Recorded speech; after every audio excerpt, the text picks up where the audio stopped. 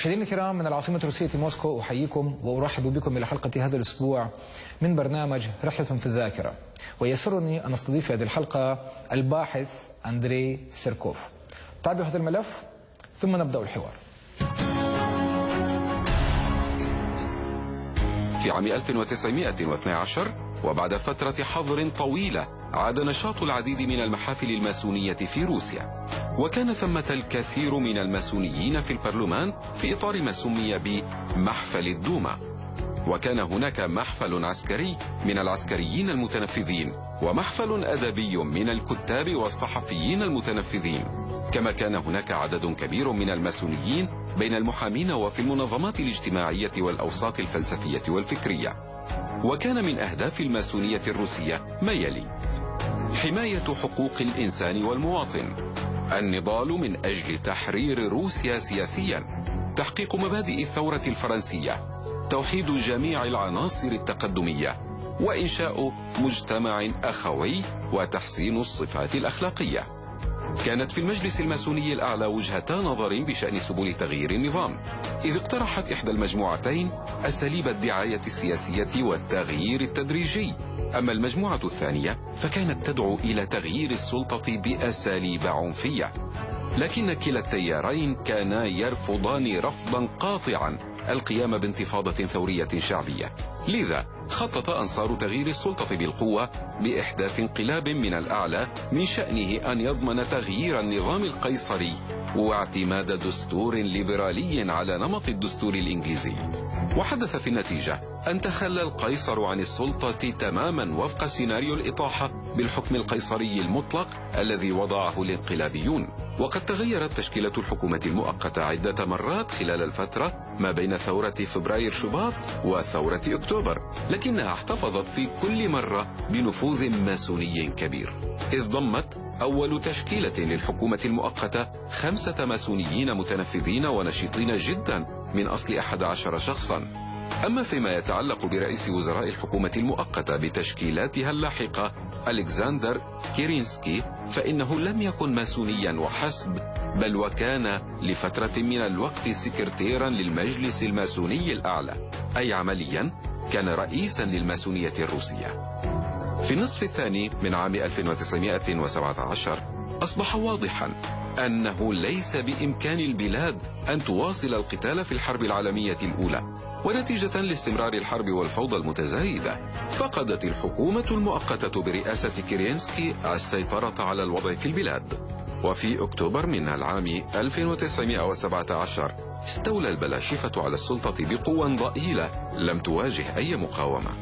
وهكذا يمكن اعتبار الفترة بين ثورتي فبراير وأكتوبر فترة أكبر نفوذ للماسونية في تاريخ روسيا.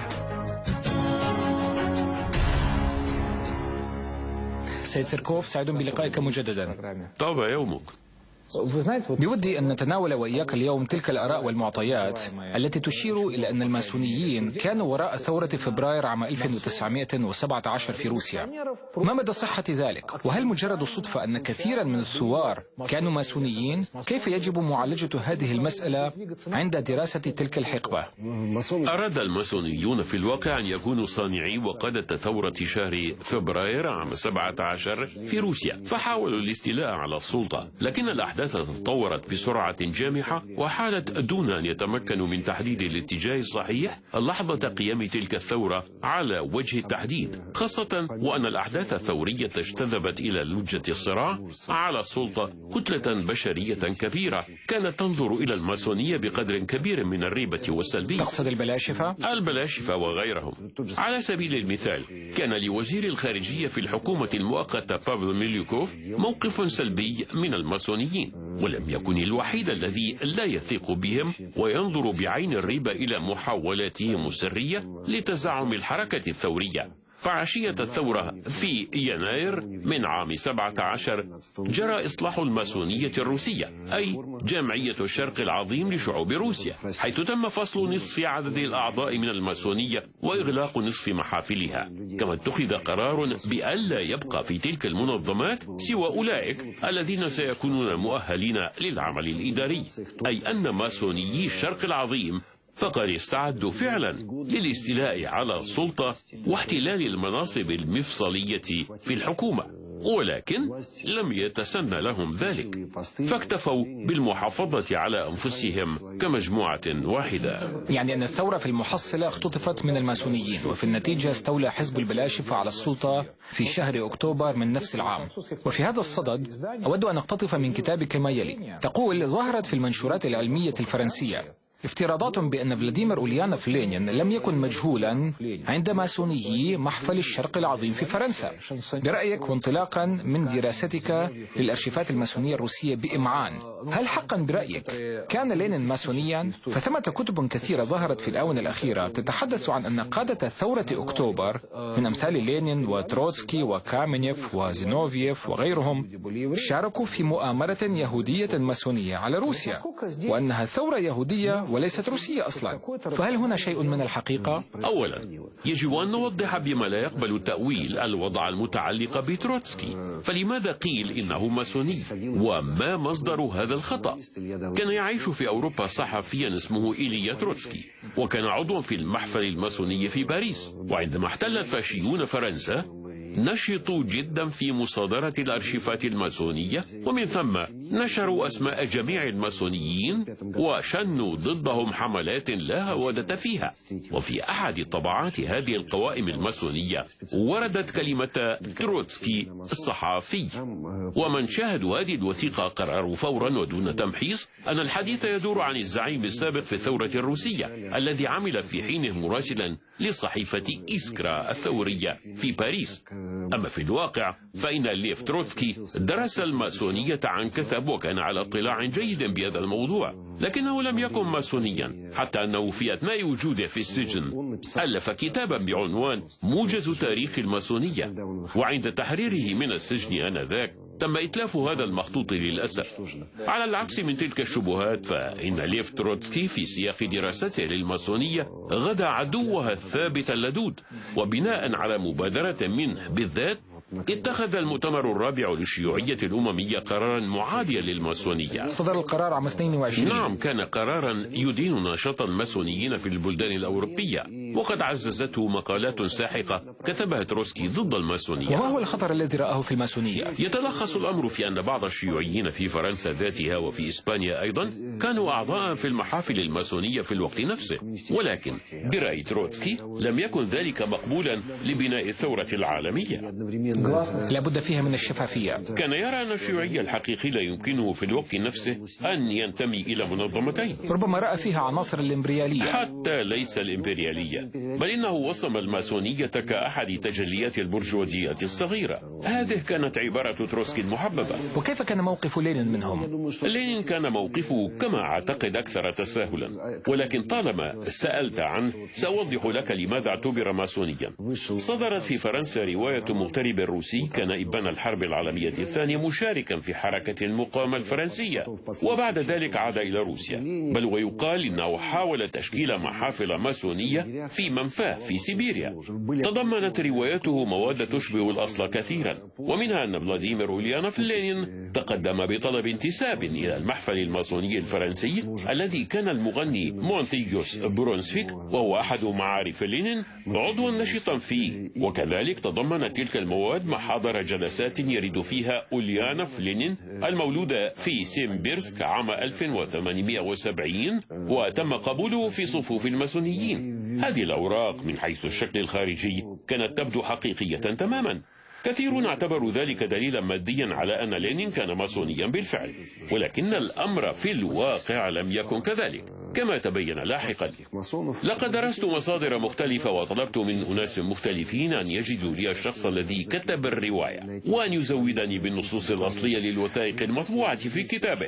في النتيجة اتضح أن ذاك المؤلف الكيميائي الفرنسي المتقاعد البالغ من العمر 80 عاما كتب رواية بارعة عن الماسونية، وبغية إضفاء الصدقية على ما اختلقه روائيا قرر أن يستخدم صورا مستنسخة عن تواقيع ونصوص أصلية للينين، وعندها ظهرت في الصحافة تلك الوثيقة عن قبول لينين في الماسونية. هذا ما تأكد لي عندما طلبت ودرست وثائق من جميع الأرشيفات الماسونية في روسيا التي لها علاقة بالمحفل الفرنسي بهذا الشكل أو ذاك. وفي النتيجة لم أحثر في المخطوطات على ما يثبت أن لينين كان ماسونيا. أي حتى الآن لا يمكن تأكيد ذلك؟ لا يمكننا تأكيد ذلك بالوثائق، ولكن إذا حاولنا من ناحية المنظور التاريخي لتلك المرحلة بناء تسلسل منطقي لسير الأحداث المرتبطة بنشاط لينين، سنجد أن شخصيته يمكن أن تنسجم مع نظرية الانتماء إلى الماسونية. ولكن ما الحكمة من قصر نظريات ما على وقائع تاريخية غير موثقة؟ على فكرة كثيرون ما زالوا على ثقة حتى الآن بأن البلاشفة عندما وضعوا رموز الدولة الجديدة استخدموا بعضا من الرموز الماسونية، منها النجمة الحمراء والمنجل والمطرقة وغيرها من الشعارات الشيوعية، أي أن البعض بحث عن جذور ماسونية حتى في مثل هذه الأشياء. ونظرا لأنك على معرفة جيدة بشعارات النبالة في روسيا، هل بوسعك التأكيد على أن الرموز التي ذكرتها هي رموز ماسونية حقا؟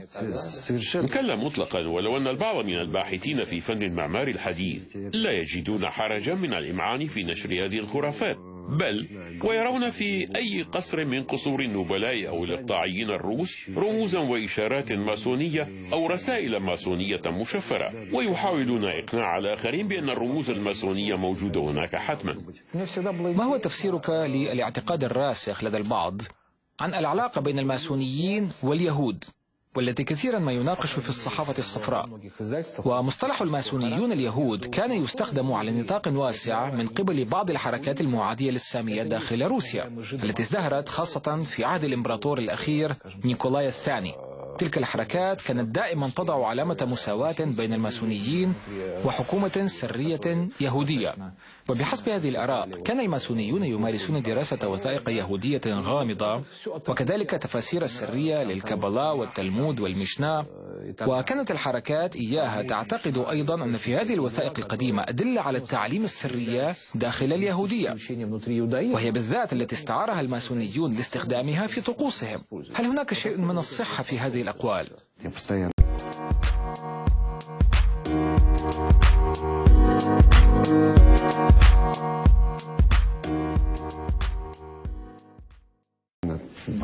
أنا دائما أشدد على وجود تباينات في الماسونية، فثمة اتجاهات مسيحية محضة وهي قوية مثلا في البلدان الإسكندنافية وفي بعض مناطق ألمانيا.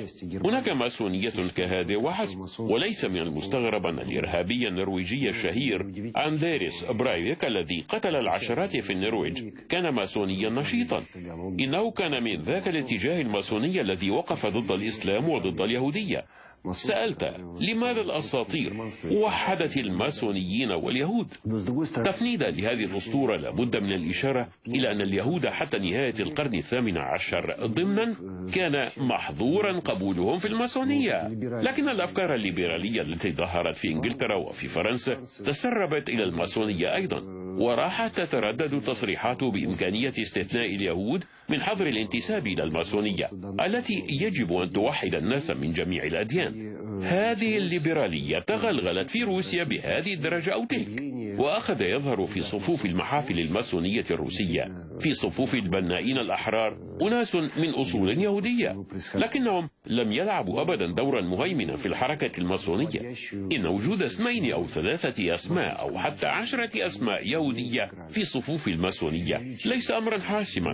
أما عبارة يهودي ماسوني فلم تصبح شائعة إلا بعد اغتيال عضو المجلس الدوم اليهودي غريغوري يولوس في عام 1907 الذي لقي مصرعه على يد منظمة المئة السوداء المعادية للسامية، وجرت مراسم الدفن حسب الطقوس الماسونية. بعد ذلك ربط أعضاء هذه المنظمة المتطرفة الحركة الماسونية بالحركة اليهودية، وأعلنوا أن الماسونيين الليبراليين واليهود هم شيء واحد، وضعوا بينهما إشارة المساواة. ولكن في الواقع لم يكن ثمة ما يجمع بين الطرفين، ولا يمكن أن يكون، وإلا لأمكن توجيه تهمة التورط في مؤامرة يهودية ماسونية عالمية إلى أي ماسوني في العالم، وضمنا مؤسس حركة التحرر الوطني في الجزائر الأمير عبد القادر، فقد كان ماسونيا نشيطا، الأمر الذي كان معروفا عنه طيلة حياته. وهل ثمة وثائق تثبت ذلك؟ على أقل تقدير هناك وثائق وقوائم منشورة بهذا الخصوص. ومن المعروف أنه حاول إقامة علاقات مع الليبراليين الفرنسيين في باريس، وسعى كي يخففوا من وطأة النظام الاستعماري الفرنسي في الجزائر. لكن بعض المعلومات تشير إلى أنه كان عضوا في محفل الإسكندرية الماسوني عندما كان في المنفى. وهل كانت هناك شخصيات أخرى بحجمه من العرب والمسلمين من الماسونيين؟ لا شك في ذلك، لكن يجب دراسة الأرشيفات. أنا متخصص بالماسونية الروسية أساسا. بصراحة هذا اكتشاف بالنسبة لي، هذا مثير جدا للاهتمام. وقل من يعرف ذلك، لا سيما بوجود موقف متعصب إزاء الماسونية في بعض الأنظمة الإسلامية المعاصرة. على سبيل المثال، عندما أطيح بشاه إيران عام 79 تم القضاء على جميع أعضاء الدرجة 33 الماسونية العليا. كثيرون من حاشية الشاه أعدموا شنقا لمجرد كونهم ماسونيين. وشاه إيران كان ماسونيا أيضا؟ لا علم لي بذلك، لم أطلع على وثائق حول هذا الموضوع. أعرف أنه كان يوجد في إيران في زمن الشاه المجلس الأعلى للماسونية الذي غدا بعد الثورة في المنفى. وبودي أن أورد هذا المثال. طالما دار الحديث عن المسلمين في الماسونية، فإن أحد مؤسسي محفل بروميثيوس في باريس الذي كان يتألف من صفوة المهاجرين الروس كان يضم الأخوين الشيشانيين عثمان وتابو تشيرمويف. وآل تشيرمويف هؤلاء كانوا يملكون قبل ثورة عام 17 أكبر حقول للنفط في الشيشان وداغستان. وفي المهجر أعال الأخوان تشيرمويف المحفل، وكانا عضوين نشيطين فيه، لكن هذا المحفل في الحقيقة لم يعمر طويلا. وهذا بالمناسبة يؤكد وجود علاقة ما تربط بين الأثرياء والشركات الكبرى من جهة والماسونيين من جهة أخرى. طبعا لا شك في ذلك، فيمكن أن نذكر العديد من أسماء الصناعيين البارزين في روسيا الذين كانوا ماسونيين أيضا. على سبيل المثال، أصحاب المصانع والمعامل من آل ريبوشينسكي وتريتيكوف. من التجار المانحين. الماسونية كانت دائما تحرص بجد على اجتذابهم إلى صفوفها. وما هي الأفكار المشتركة عند الماسونيين؟ يعني ما هي الأفكار التي توحدهم كونيا على صعيد العالم بأسره؟ ما هي الأفكار التي تعد بهذه الدرجة أو تلك الشرط الضروري والكافي كي يكون الإنسان عضوا في محفل الماسونية؟ هنا لابد من بعض التدقيق. ثمة ماسونية منتظمة وهي الأكثر انتسابا، وهناك ماسونية ليبرالية. وكي يكون الشخص ماسونيا تطبق عليه قاعدة واحدة فعلا، فمن ينتسب إلى الماسونيين عليه أن يكون شخصا ذا طباع متحررة خيرة. هذه قواعد مشتركة موحدة للجميع. وإن تناولنا الموضوع بالتفصيل فسنجد أن الماسونية المنتظمة تلزم أعضائها بأن يؤمنوا بالمبدأ الأعلى، أي بالإله وبخلود النفس. بدون ذلك لا يمكن للشخص أن يكون ماسونيا. وكيف يمكن التأكد من إيمان الشخص؟ في واقع الحال من الطبيعي أن تتخذ في مختلف البلدان إجراءات معقدة للانتساب إلى الماسونية. على سبيل المثال، في فرنسا توضع أحيانا في مبنى المحفل الكبير على لوحات خاصة صور جميع المرشحين للانتساب إلى الماسونية مع نبذة عن سيرة حياة كل منهم. وعلى مدى الشهر تبقى هذه المعلومات على مرأى العموم، بحيث يكون بوسع جميع أعضاء المحفل دراسة سيرة حياة المرشحين، وربما يعرف أحد منهم وبالتالي يمكنه الإبلاغ عن شيء ما خاطئ في سيرته. عندما قرأت نص إحدى مقابلاتك الصحفية لفت انتباهي ما قلته عن أن عددا كبيرا بما فيه الكفاية من الأرشيفات الماسونية لا يزال طي الكتمان التام، أي ليست كل الأرشيفات مفتوحة. قلت إن الوصول إلى الأرشيفات يتطلب الالتزام بقواعد معينة أحيانا، وإذا قيل لك أن الوثائق التي تطلبها غير موجودة في الأرشيف، حينها يجب عليك الرد بأن ثمة شخصا تعرفه أخبرك بوجودها، وأنك على علم بالشخص الذي سلمهم هذه الوثائق. صحيح تماما، فكثيرا ما اصطدمت بذلك في المكتبة الوطنية الفرنسية. وعلى سبيل المثال، كنت أعلم علم اليقين أن في المكتبة هذه أرشيف محفل إخوان الشمال مثلا. كنت أعرف 100% الشخص الذي سلم ذاك الأرشيف إلى المكتبة، ولكن بالرغم من ذلك قيل لي أنه لا شيء من هذا القبيل في المكتبة. وكذلك الأمر بالنسبة لأرشيف محفل نجمة الشمال. لم أحصل على شيء من مسؤولي المكتبة حتى أتيتهم برسالة من الشخص الذي سلمهم أرشيف ذاك المحفل.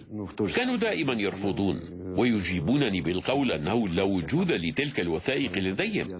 بالفعل هذا تقليد متبع في الأرشيف الفرنسي. أنت على حق، ذلك أن في المكتبة الوطنية الفرنسية نفسها كان يدرس تلك الوثائق شخص على صلة بالمحافل الماسونية ويشرف عليها. أما في روسيا فالوضع مختلف تماما، وباستطاعة أي شخص الاطلاع عليها ودراستها. وهل هناك محافل ماسونية بمجرد أن يحاول أحد الحصول على معلومات عنها تواجهه التذرعات بالسرية واستحالة العثور على أي شيء؟ هل ثمة محافل كهذه؟ فبحسب علمي هناك الكثير من الإشاعات المختلفة حول منظمة الجمجمة والعظمتين الموجودة في أمريكا والتي ينتمي إليها آل بوش. هذه المنظمة يلفها الغموض من كل جانب ولا يمكن معرفة أي تفاصيل عنها. فما طبيعة هذه المحافل؟ وهل هي ماسونية أصلا؟ في هذه الحال أنا دائما أؤكد وأقول إن هناك أمرين مختلفين، أي محافل ماسونية حقيقية وأخرى مشابهة لها. هناك تنظيمات سرية تستخدم رموزا تشبه الرموز الماسونية، لذلك تنشأ حولها أسرار وخفايا مبهمة. وكمثال يمكننا أن نأخذ المتنورين أو الكربوناريين. هاتان المنظمتان اللتان اتخذتا ذات حين الهيكلية الماسونية كأساس لهما، لكنهما لم تخضعا للماسونيين ولا علاقة لهما بهم. أي أنها محافل وهمية، منظمات ماسونية دعية. على سبيل المثال لا يتوفر إلا القليل من المعلومات عن المحافل المارتينية في روسيا أوائل القرن العشرين، وهي اتجاه في المسيحية الباطنية. ومن تقاليد هذه المنظمات أن يقوم أعضاؤها أنفسهم بخلق الأساطير حولها. عندهم مثلا أسطورة تقول أن الإمبراطوري الروسي نيكولاي الثاني وعقيلته كانا عضوين في الجمعية المارتينية الصليب والوردة، لكن يجب أن نأخذ بالاعتبار أن لا وجود لأي أدلة أو وثائق حول هذا الأمر. المارتينيون دائما يحاولون إخداع الجميع بجبروت منظمتهم وبما لديهم من معارف سرية، لكن ذلك كله مجرد تضخيم فارغ لإضفاء هالة الاستثنائية على أنفسهم. ولكن من جهة أخرى لماذا لا توجد وثائق عن هذه المنظمات؟ أولا لأنهم لا يوثقون شيئا أساسا، وثانيا عندما يقسمون اليمين، وهذا ما تؤكده بعض الشهادات، يكتبون تعهدا خطيا ينص على أن من حقهم في حال التعرض للمحاكمة أن يعلنوا أنهم لم ينتموا أبدا إلى أي منظمة مارتينية. يعني نستنتج من ذلك أنه ليس كل منظمة سرية هي في الواقع ماسونية. إذن بعد عام 1922 بعد أن وقف تروتسكي ضد الماسونية في العالم، لم تبقى في الاتحاد السوفيتي أي منظمة ماسونية، أما أن بعضها بقي يمارس نشاطه في الخفاء. فيما يتعلق بالسرية والعمل تحت الأرض، لابد من القول أولا أن مركز الماسونية انتقل بعد عام 17 إلى العاصمة الأوكرانية كييف، حيث أسس مجلسها الأعلى. حصل ذلك في الفترة القصيرة عندما نالت أوكرانيا استقلالها. نعم، الاستقلال الذي أعلنته بعد ثورة عام 17. زعيما الحركة الأوكرانية من أجل الاستقلال سيمون بيتلورا وبافل سكوراباتسكي كانا في الوقت نفسه على رأس الماسونية، أي الجمعية المعاد تأسيسها من جديد باسم شعوب الشرق وأوروبا. لكن الاستقلال الأوكراني لم يعمر طويلا، فهاجر زعماؤه، بينما الماسونيون الذين بقوا في روسيا السوفيتية وحافظوا على علاقات فيما بينهم أعدموا جميعا حتى عام 1930. أي أن ستالين حذر كل شيء من هذا القبيل عندما استتب له الأمر في السلطة. نعم، أما محاولات إحياء نشاط الماسونيين في الاتحاد السوفيتي فظهرت فقط بعد انتهاء الحرب العالمية الثانية، عندما بدأ تخفيف القيود في البلد. آنذاك رأى العديد من الماسونيين رفيعي المستوى من روسيا والمقيمين في أوروبا أن وضع الكنيسة في الاتحاد السوفيتي قد تغير جدا، وارتأوا أن الوقت قد حان لإحياء الماسونية أيضا. كان هناك المجلس الأعلى للماسونيين الروس في المنفى، والمجلس الأعلى للدرجة 33. رفع نصف عدد أعضاء هذا المجلس مذكرة إلى ستالين يلتمسون فيها الترخيص للماسونية والسماح لها بالنشاط، بل إن كثيرين قرروا العودة إلى الوطن. البعض منهم، أقول لك بصراحة، كان من العملاء والمندسين، إذ أن أولئك الماسونيين الذين قرروا العودة إلى الاتحاد السوفيتي اعتقلوا عند عودتهم فورا. ومتى جرى إحياء الماسونية؟ في عهد يلتسن؟ نعم، في تسعينيات القرن الماضي. وتم ذلك بمبادرة شخصية من يلتسن، أقصد فتح الطريق أمام الماسونية، أم أن أحدا ما مارس ضغطا عليه؟ كلا، بدأ هذا الاتجاه من قبل في عهد ميخائيل غورباتشوف، وفي ذلك لعبت وسائل الإعلام الجماهيري دورا على قدر من الأهمية. من كانوا قبل ذلك أنصارا للماسونية صاروا يعدون البرامج في إذاعة سوابودا أي الحرية، وينشرون المواد في الصحف، ويسعون لتسجيل المحافل الماسونية رسميا كمؤسسات غير ربحية. وبدأ ذلك كله في عام 1989، ويمكن القول أن الماسونية عمليا بعثت في روسيا ابتداء من ذاك العام. طبعا هذا موضوع مستقل ربما يتسنى لنا الخوض فيه في حلقات مستقلة. شكرا لك. شكرا لكم أيضا. مشاهدينا الكرام، بهذا نكون قد وصلنا إلى ختام حديثنا لهذا اليوم. تحدثنا في هذه الحلقة مع الباحث في شؤون التاريخ الماسوني السيد أندري سيركوف. قدمنا الأسبوع القادم مع حلقات جديدة. في أمان الله.